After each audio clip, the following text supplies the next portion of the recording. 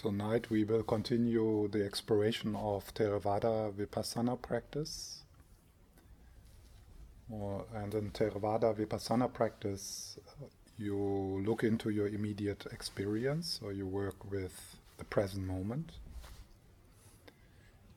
And you have an insight by looking into what is called the three characteristics: anicca, dukkha, anatta. Anicca, impermanence, the vibrational nature. Dukkha, it's not going to satisfy you, whatever it is, whatever there is in your experience, it's not going to satisfy you. And anatta, it's not you. So anatta, the insight into no self. That's it. You don't need to. You don't need to know more. It's really as simple as that. This is the teaching. It's changing.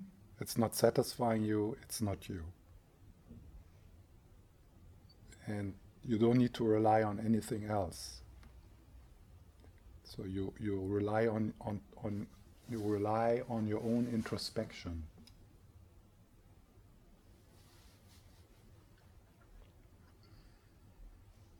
The mind, who's powerfully able to do that, of course, needs to be trained a bit in shamatha. So shamatha is in itself not sufficient for awakening, but it's necessary. Almost all Buddhist traditions agree upon that. So once you have understood how to have an insight into the three characteristics, and it is really simple. You don't need to have a PhD to understand that. Then the reason why it's not working is because you're not doing the work. I mean, you're not sitting on your ass. And second, your mind is not stable enough. Yeah, but that can be remedied quite quickly. So within a few weeks, you can reach a certain level of stability in your meditation, so stable attention, and then you do it. So last time I talked about anicca, and tonight I will talk a bit about, in the first half, talk about dukkha and anatta, and then after the break there will be space for questions. So whatever you want to ask about your own practice or of what I said, so there will be time for that. These three characteristics, they are not really separate from each other. So they kind of overlap. So like, let's say, if you have an insight into the non-static nature of whatever you experience, then it becomes obvious that's not going to satisfy you. Because it will pass. And then what? Then you're looking for the next thing. Yeah, so, and also, since if you have an insight into the vibrational nature of everything, then to assume that there's a solid separate self, a solid separate I, does not make sense. So it's a kind of conceptual separation of the same thing, the three characteristics, and it makes sense, and one can emphasize one of them a bit, but they are kind of in each other. A genuine insight into impermanence is almost also an insight into no self. Almost. There needs to be something needs to be added, but it's almost. So if you now would just spend a few years in looking into impermanence, that would be a big deal. So that would be there would be a lot of insights coming from that.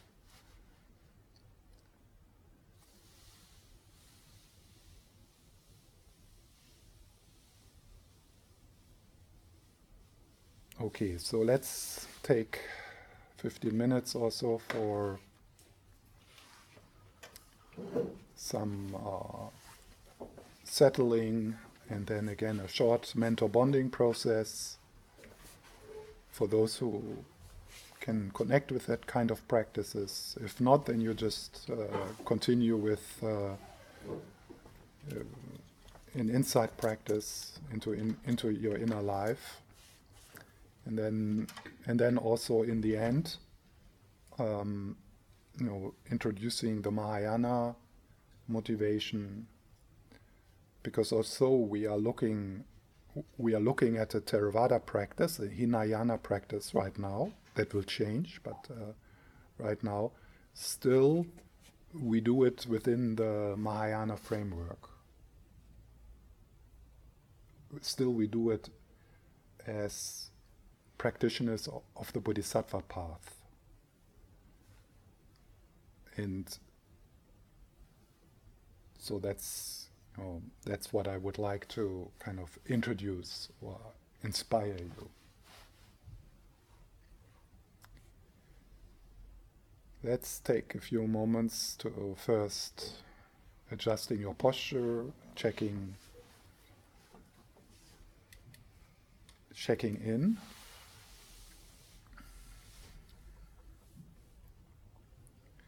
If you like, you can close your eyes for that. If your eyes are open, and you keep the gaze relaxed without particularly looking at something.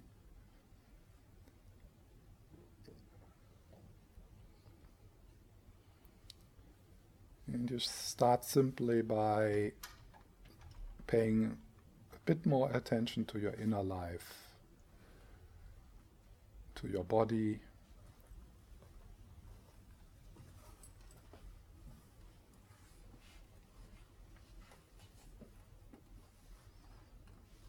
It's a gentle sliding into presence, so you don't need to push or do something particular.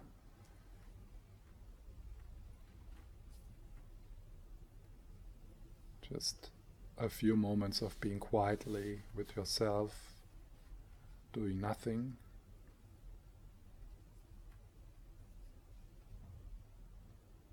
And noticing how you feel. Noticing what you bring with you.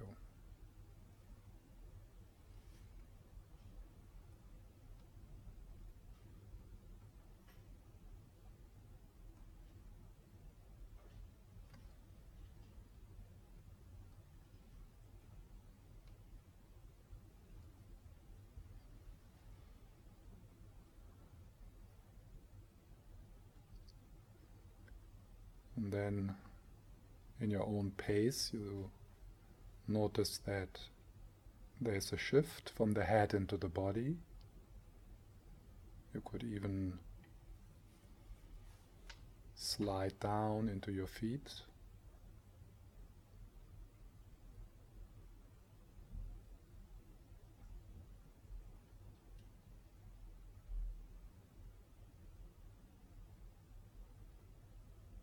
And your hands, and your belly.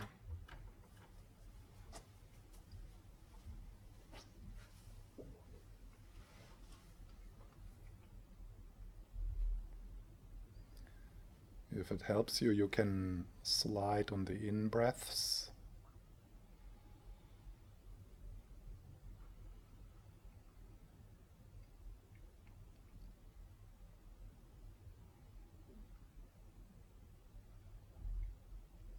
It could be that what you find in your experience is not that great. You wish it would be different. And what we explore here is what happens when you let that be okay? When you just notice, you just become aware.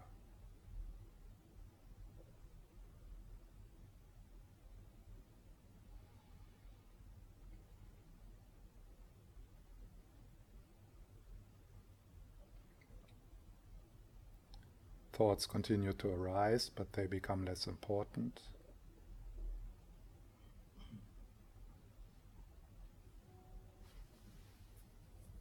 Instead, the sense of aliveness, the breathing, comes to the foreground.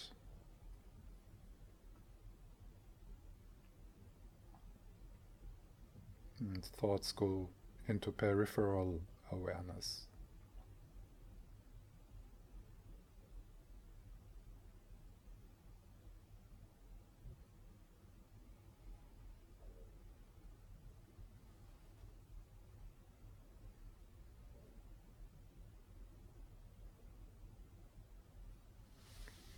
You notice how the chair or the floor carries you, and you let yourself be carried.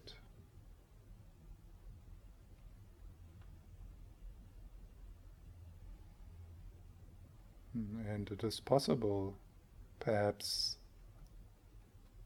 then with the out-breath, to release or to soften some of the tension, some of the effort.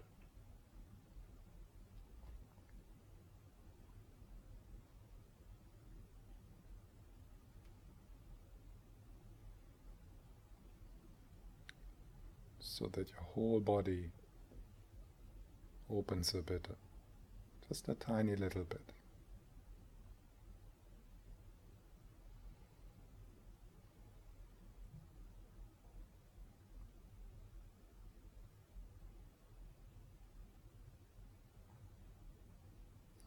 Then if you notice that you get entangled into the stream of thinking, without hurry and gently, you drop back into the belly, the breath.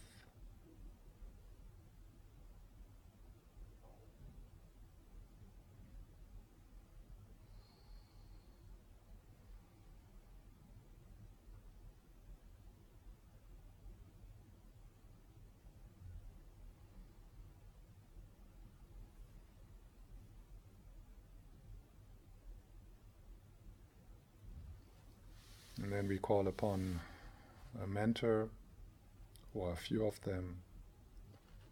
Important here is that it is meaningful for you. So it can be people you know, or people who are just inspiring. For us here, it makes sense to call upon the Buddha, the Karmapa, the Dalai Lama.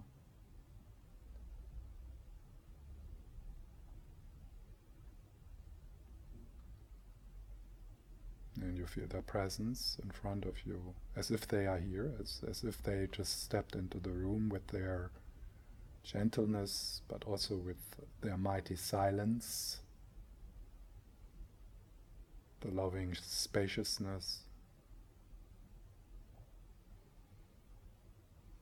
You hear their voice, you feel their loving gaze and their smile.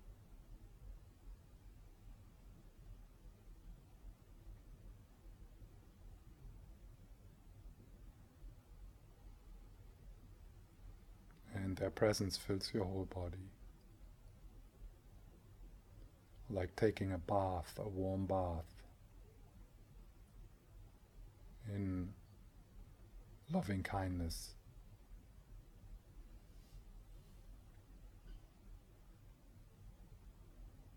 They are like angels, bodhisattva angels.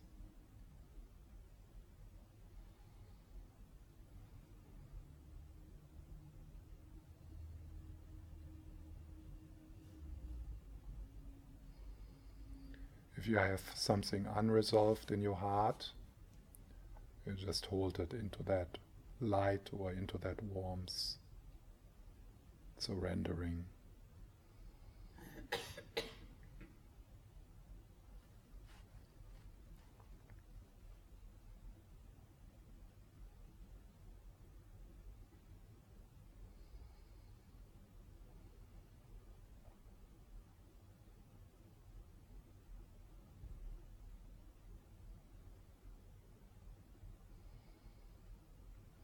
Just by sitting in that warmth, you become more and more like them.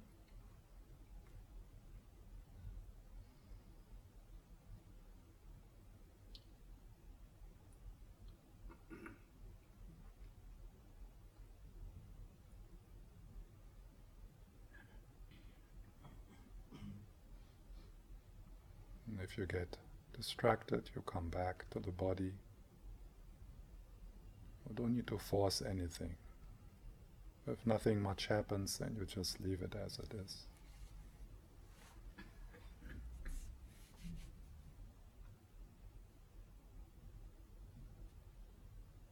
Just be yourself as you are just now.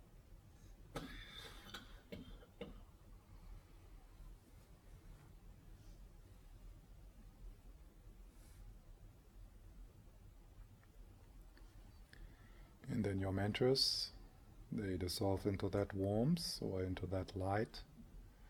It enters your body, in your chest, at your heart level. And you become aware of the Buddha inside, the Dalai Lama inside.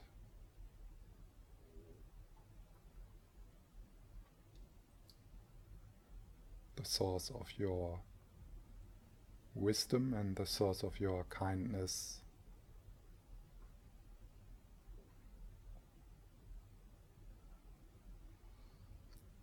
You could imagine a Dalai Lama in there, or a Buddha, Tara.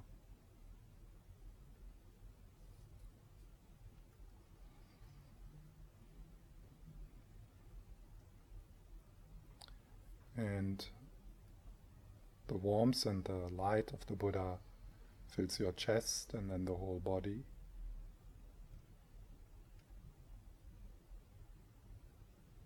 And then it radiates out to the pores of your skin.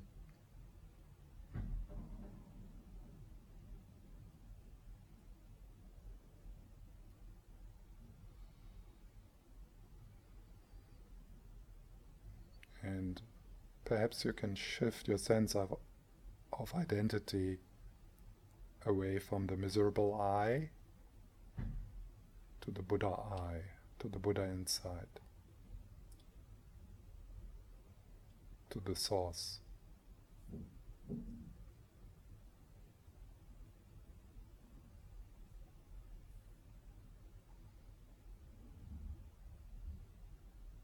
So when you feel I or you think I, you connect with the inner light, with the inner stillness.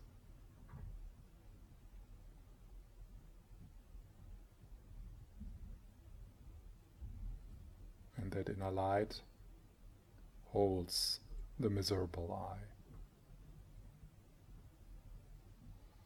shines on the miserable I.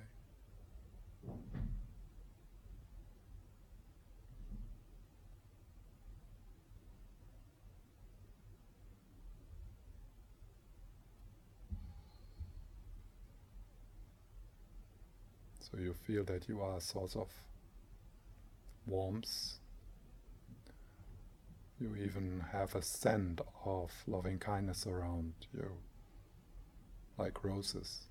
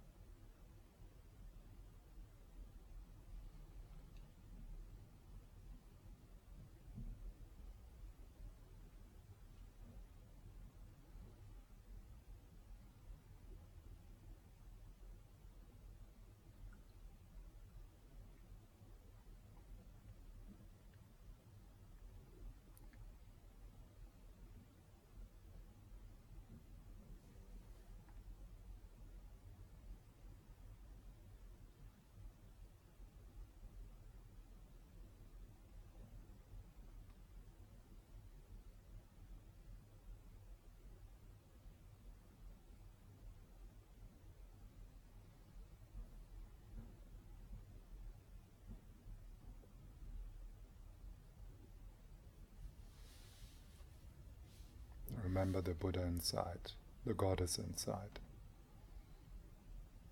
She's always there, indestructible, uncorruptible, and you can always turn to her.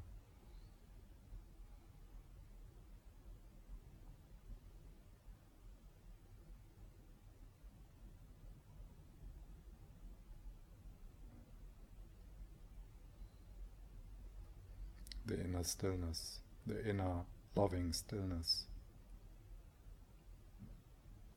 the eye in the storm.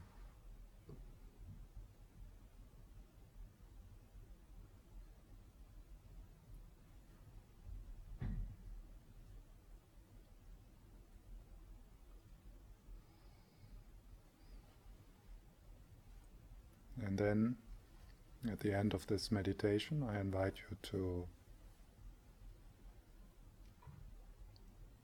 search or connect with the direction in your life.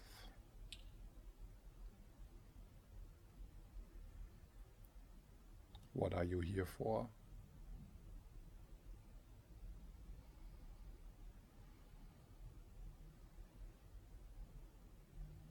Knowing that you're going to die soon, what do you want to use this unique, precious wildlife for?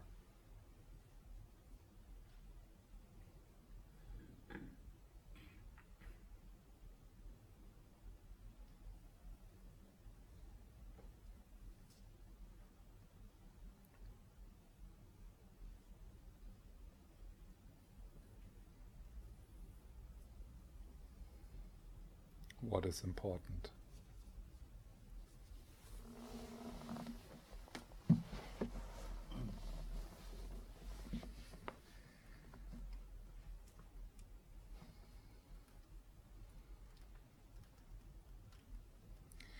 And maybe within that question you can connect again a bit with the Buddha inside, with the goddess inside.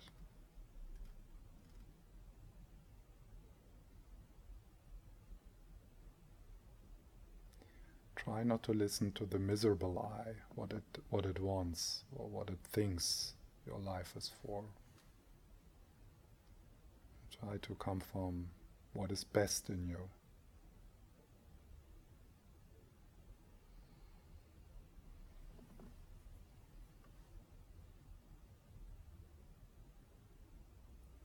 There is a deeper call.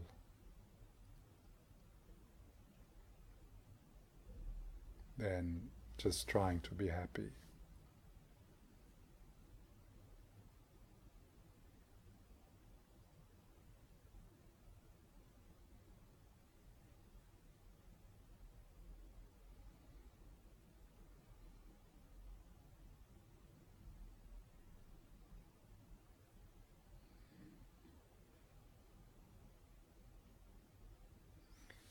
Then again, I want to finish with Shantideva.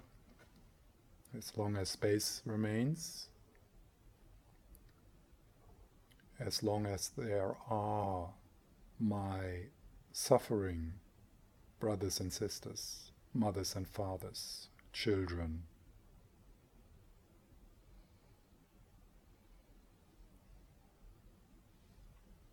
I too shall remain.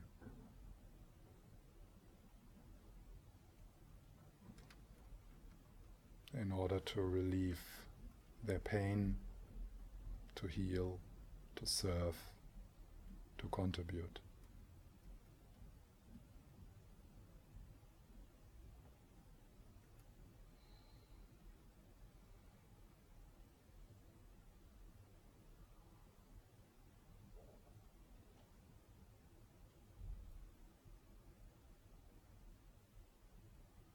That's why we are here tonight.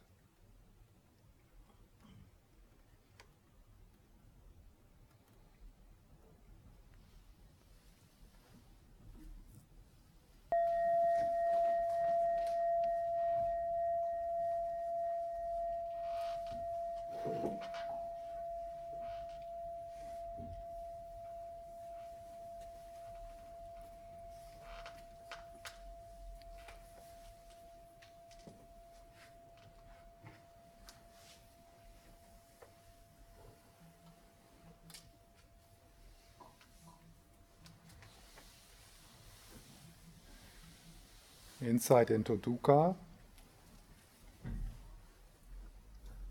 is a bit difficult. It might lead into a kind of crisis, kind of identity crisis or a crisis of meaning.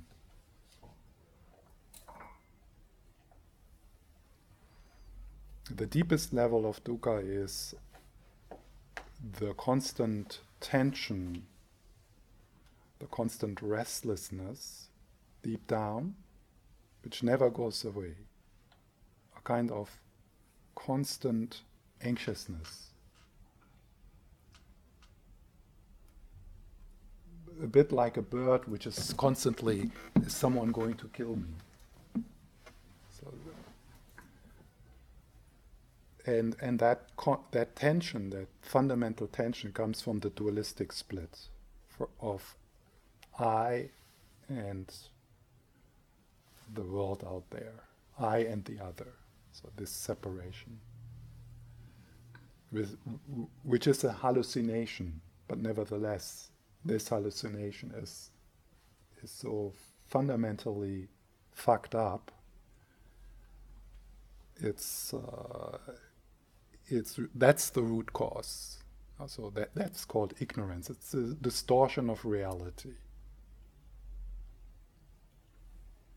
And liberation lies in seeing how things are and experiencing that reality is a safe place.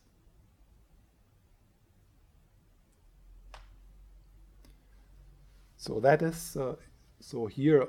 No, here of course then we are already more in the teachings of no self, but that's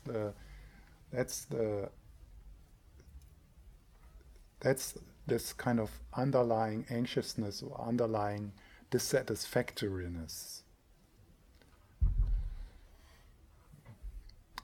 which is also of course connected with the fear of death, because everything what you think you are will be taken away from you in the dissolution of the death process. And something in us constantly retracts from that openness. We are afraid of that openness, of that connectedness. So we constantly kind of this all the time. Even when we sit here, even if we are kind of relaxed, there is a sense of something is not right. This is not it. This is not it. I'm in the wrong place, or something like that. So on another level, the insight in dukkha is that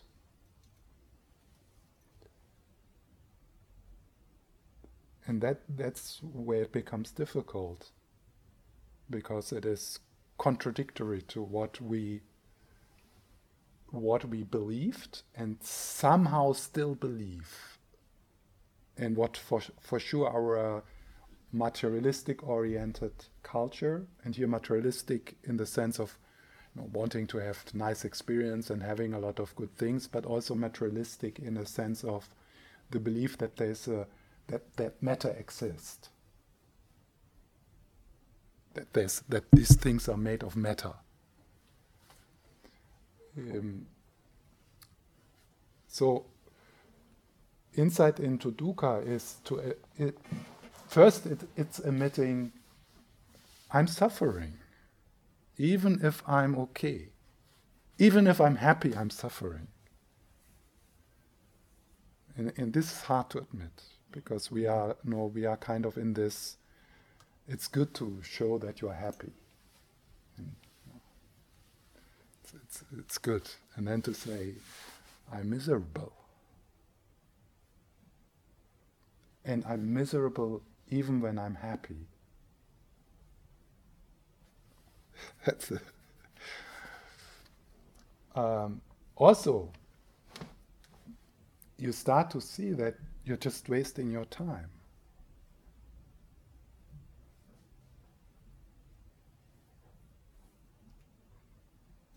And that anything what we did so far is, I wouldn't say a waste of time, because we learn and we evolve, but no experience, like seeing the Mount Everest, having had that wonderful party, having the most amazing sex. It's not it. It's not going to satisfy you. Nothing.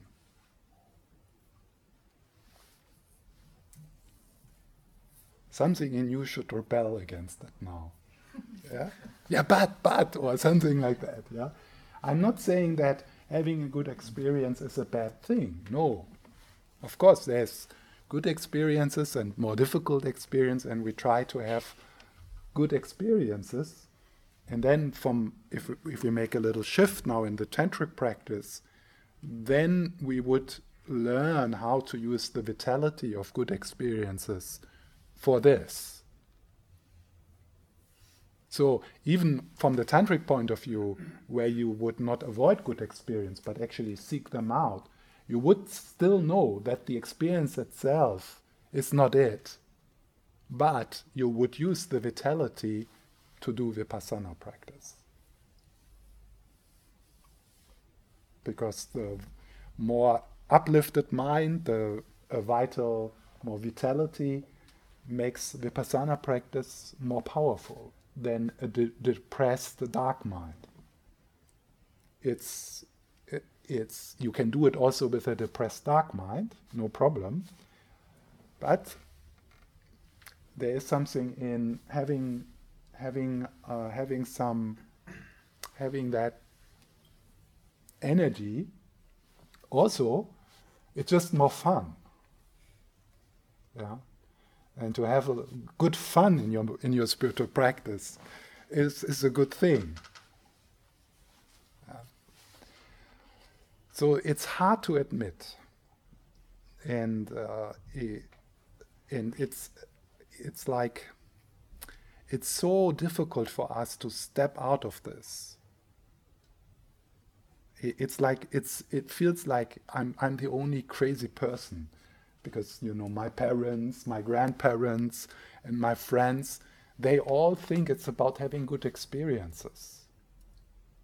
And that's what many people try. They try to arrange their life. Their main objective in life is to arrange your life so that you have a lot of good experiences.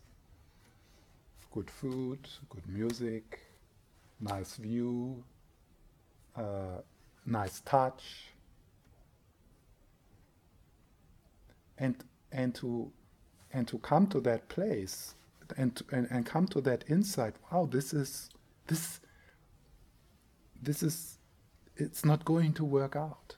It's not going to work out. I'm not going to find what I'm really deep down seeking in moving around, trying different things, and going there and going here, lying on the beach, and so on and so on. So there might be quite a bit of turbulence coming with that. Also, like a loss of meaning. I mean, if you are kind of, let's say, like you went to kindergarten and then you thought, yeah, but if I'm going to school, then I will be big, and then you do the school, and then you think, okay, that sucks, but then if I'm 18, I move out, and then I can study, and then you realize, wow, this also sucks, but then I will when I'm finished, yeah, and it's then also a pity that we miss probably the best time in our life, to study, but so. because we think, it will happen. The thing will happen after. The thing. And it's a hoax. Like when we are there, we find out it also sucks. And then you do the career, so blah, blah, so, and then you're sitting on the top in your startup, and it sucks. Basically, I mean, not denying that there's also wonderful things happening on that journey. Yeah? So, and then to come to a place where that falls away, and you start to realize, wow, this was a hoax. They fooled me. They fooled me. Here I am, and I'm still not satisfied. I'm still not home.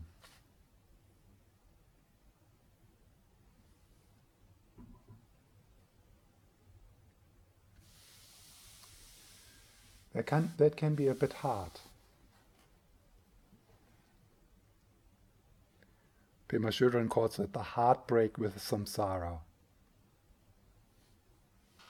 And then if you don't have a kind of stable practice which just continues to run, because you have established wholesome patterns of routine and things to do, then there might be a period where you think it's all meaningless.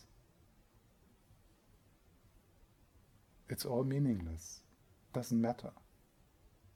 It's not going to work out.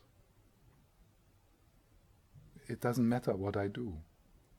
Maybe the best thing is to kill myself, because it's not going to satisfy me. It's not going to work out. So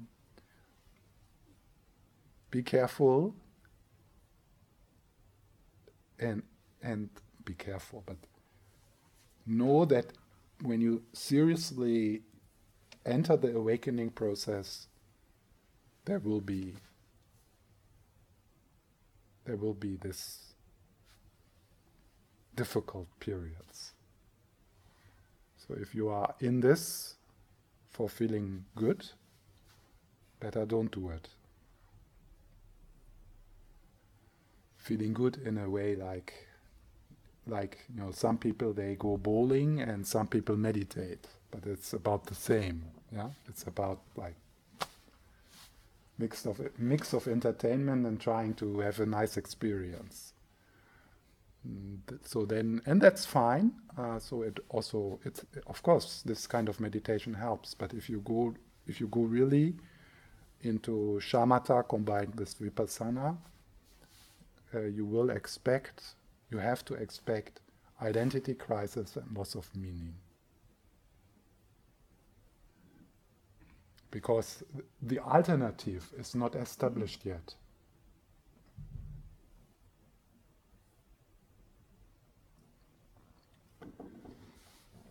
And then if there's a lack of faith, I mean, if you have faith in the teachings of the Buddha, then it's no problem.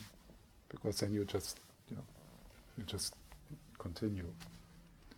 But that's a bit difficult for us. We don't have this kind of natural faith into, I'm not talking about blind faith, obviously, but like this natural faith that this is actually a safe refuge, a safe direction, that this actually works. The worst thing you can do in times like that is to stop practicing, and that's what some people do. Because it's not working out, they feel not better, so they stop practicing. But you can't go back. At one point you will notice you can't go back. You can't brainwash you again. You are just on the hook. This is also a terrible moment. It's a terrible moment when you realize this was my last holiday on Ibiza. It's a terrible moment. And then you try to kind of erase, what you know. But kind of brainwash yourself with some advertising and no glossy magazines, but it's not going to work. Wow, it's horrible.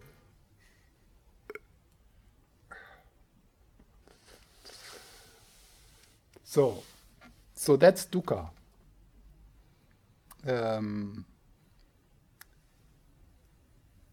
So the insight into dukkha is, it leads into the insight of no self, but there is also this kind of, it nurtures the passion for freedom. It nurtures the determination to be free, which is like, sometimes it's called renunciation. So renunciation is not giving up the nice things. Renunciation is not to put the whole deck of cards onto the nice things, but to put the direction into your life, into awakening, into the alternative. So on a conceptual level, that's in the Lamrim teachings, it's the middle scope teachings, called middle scope teachings, where you reflect on this on a conceptual level. Yeah, so there's this 6 kinds of suffering and 8 kinds of suffering and the 3 kinds of suffering. So you reflect on this on a conceptual level. Here in the Vipassana practice, you don't use the conceptual level. You just look into your experience and you see it yourself. You're not thinking about it. You're just looking. But both have this effect that you start to stay in contact what is really important. You start to find a way to live which is meaningful. You start to walk on a safe path, and you do it more and more wholeheartedly, with all your capacity, with all your creativity. And again, this does not mean that we need to necessarily change our life on the outside, but we just look at everything in a different way. How can this facilitate my awakening? Children, relationship, job, whatever it is.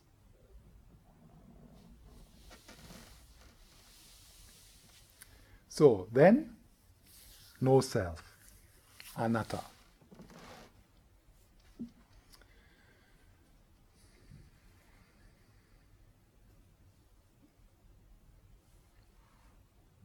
Obviously, that's it. Yeah. So that's the precious no self. The experience of no self, anatta. And here we will also use like conceptual, analytical meditations from the Tibetan Buddhist tradition, but here in the Theravada tradition, it's an insight which arises from you just looking. So actually you don't need to hear the teachings. It's like an insight which arises if you actually do the practice. But maybe it's helpful to have a bit of an intellectual understanding. And in the Tibetan tradition they say, in order to have an insight into no self, you have to have an intellectual understanding first. So that's what they say. And they put a lot of emphasis on the analytical, intellectual understanding of what is called in the Mahayana tradition emptiness. So in the Theravada approach, they talk only about no self. So they talk about the emptiness of the self. Whereas in the Mahayana tradition, we investigate into what is called the twofold emptiness. So not only you can't find a solid, separate, unchanging self or I here, the same is true there. It's also not as it this whole moment does not exist in the way it appears to you. So you are wrong. Yes. Wrong, not in the sense of bad. So you're mistaken. Yeah. So you're mistaken. And in the Theravada tradition, they would say, okay, this is all fine. Yeah. So there's the world, and they have philosophically they believe into atoms and stuff like that. So, but what they say, what does not exist, is a solid, separate, unchanging I somewhere in the mind-body system. Yeah. Sometimes people use the word ego. That's not good because it depends, of course, when you use a word, what you mean with it, what the reference object is of the word. But if you use the word ego, then here it's not the ego from Western psychology. That's something else. It's a different thing. And then what comes with the word ego, for example, in psychodynamic thinking, is something called ego strengths. And ego strengths is, more you awake, more ego strengths you will have. The Buddha has the most healthy and powerful ego strengths. So when people say to destroy the ego or something, that's really bullshit. First, because even if you would use ego in a kind of Buddhistic sense, you can't destroy the ego because it does not exist. There's nothing there. Or overcome the ego or something like that. So if you want to use the word ego, then you think about then know that you're not using it in a psychological sense, because we need the ego. You need to actually develop an ego in a psychological sense. And even they don't talk about a separate solid I. They talk about a network. When they say ego, they don't think about like a control center somewhere. They talk about a network of healthy coping strategies. That's what you want to have. And ego strength is the capacity not to be enslaved by any wimpy urge coming up. That's ego strength. And of course, that's something you want to develop. So when we talk about no self, we need to be really clear what the object of negation is. Gaksha in Tibetan. So we need to be really clear, what is that what does not exist? What is that what is unfindable? And then you look into your experience. And I'm pretty sure, like 100%, you're not going to find. What are you not going to find? You are not going to find an autonomous, unchanging, singular I. That's what you're not going to find. An autonomous means it's like separate. It exists out of itself. It has an essence. It's findable. So that's what autonomous means. Singular means it's one. It's one. When you say I, you're talking about one.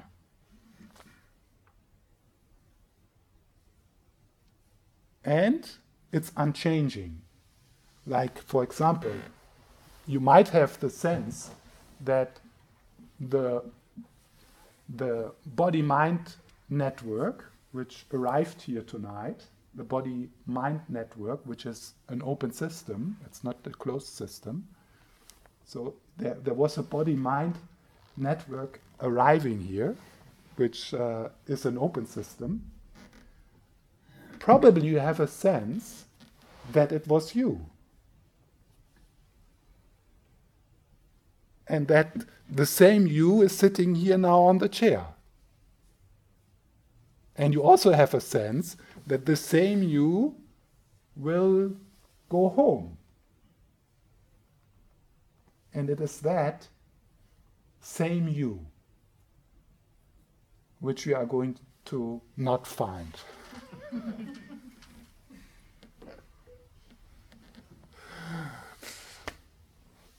Yeah.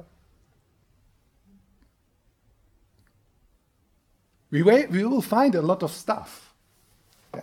Thoughts, feelings, memories. We will find roles. That's another thing. Of course, you need to have a social self. Of course. And you have a social self. There's nothing wrong with that. And you need to be good at playing with them. And don't bring your professional self home. Be just a mother, not a psychologist. Yeah? So we need a social self. But what we are not going to find is a central position, an unchanging, solid, central position. The I. So that's like when we just say I, so I. Like we are saying silly things like, oh, I wish I would have a different body. It's so silly to say that. Oh, I wish I would have a different body. And this is not just talking. No, when we say, I wish, no, if you follow that, what you actually mean with that, don't look too close, because as soon as you look too close, it's going to vanish. Yeah, but so one needs to to have like a sense of the I. One needs to be a bit like superficial, because as soon as you look deeper, that's where Vipassana begins. It's like trying to catch a soap. It's like it's slipping away. So we can say, wow, I wish I would have a different body. Or we would say, I'm out of my mind. I wish I would have a different mind. So that I is unfindable. How does it exist? As merely labels. In other words, you know, merely labeled, merely means kind of just, not more. And labeled means it's constructed. It's a mental construction. It's a mental process. And that mental process attaches itself to different things. Sometimes we feel we are our feelings, sometimes we feel we are our memories, sometimes we feel that we are our name, often we feel we are our body. Yeah?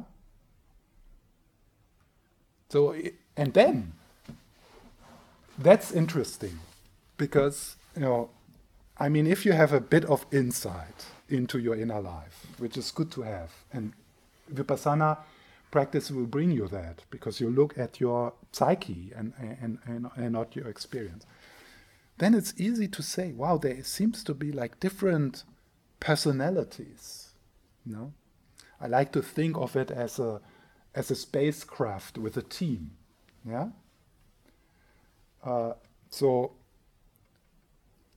there is the and then, or it's a stage. It's like a stage, and different characters turn off. So there's the 5-year-old girl,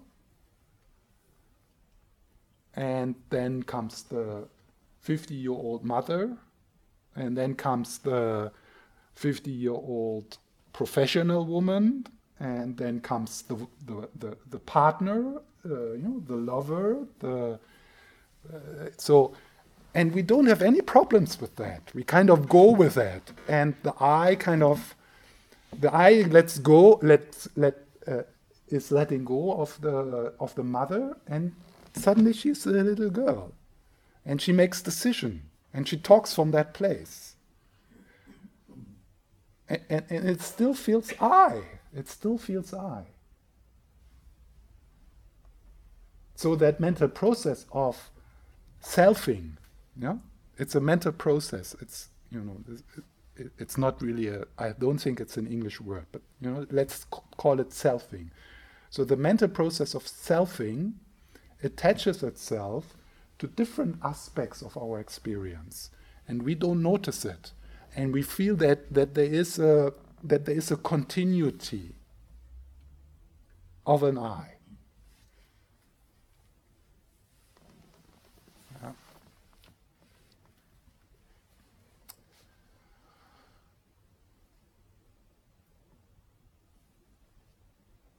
So this is a bit of an addition where we will go later, but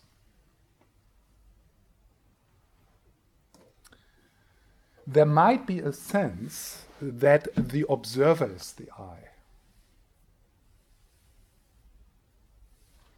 Okay, there's the woman coming up and this one, or there's feelings and thoughts and it's all vibrating, but I am the one who is aware of this, the observer I. Yeah. So that's, when people start to identify in mindfulness practice, they they go meta, so they shift out of the experience, and they get really a sense of, wow, I'm not my feelings. That's amazing. It's amazing. I'm not my feelings. Yeah. But then there is a contraction around the observer. And there is a sense that the observer is the singular, permanent, autonomous entity, kind of the director of the show, or the observer of the drama of your life. And then, of course, if you look there, you don't find the observer. You don't find the observer.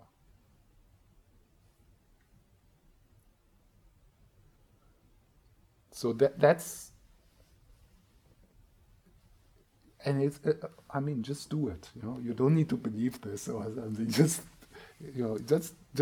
look and, okay, who's observing this? Of course, there is an experience right now.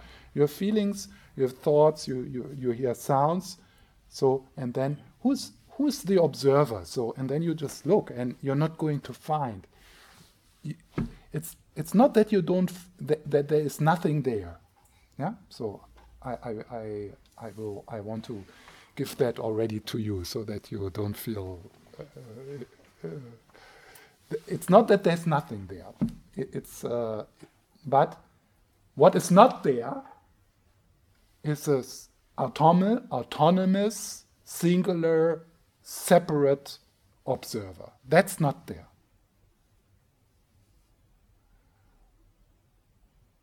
And the mental process of selfing, that's the root cause for your tension and for your reactivity and for your fear. Because you're trying to protect something which does not exist. You're trying to hold something together which does not exist. And this is so much effort to try to defend something which does not exist, which is made up. Which is made up through the mental process of selfing. Okay.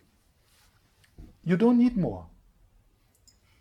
And it's not, I don't think anybody can explain this better to you. I don't think so. Of course, there's always words, and and maybe if you read something in another language, but the kind of struggle we have with that is the struggle of this egoic process, trying to keep things together.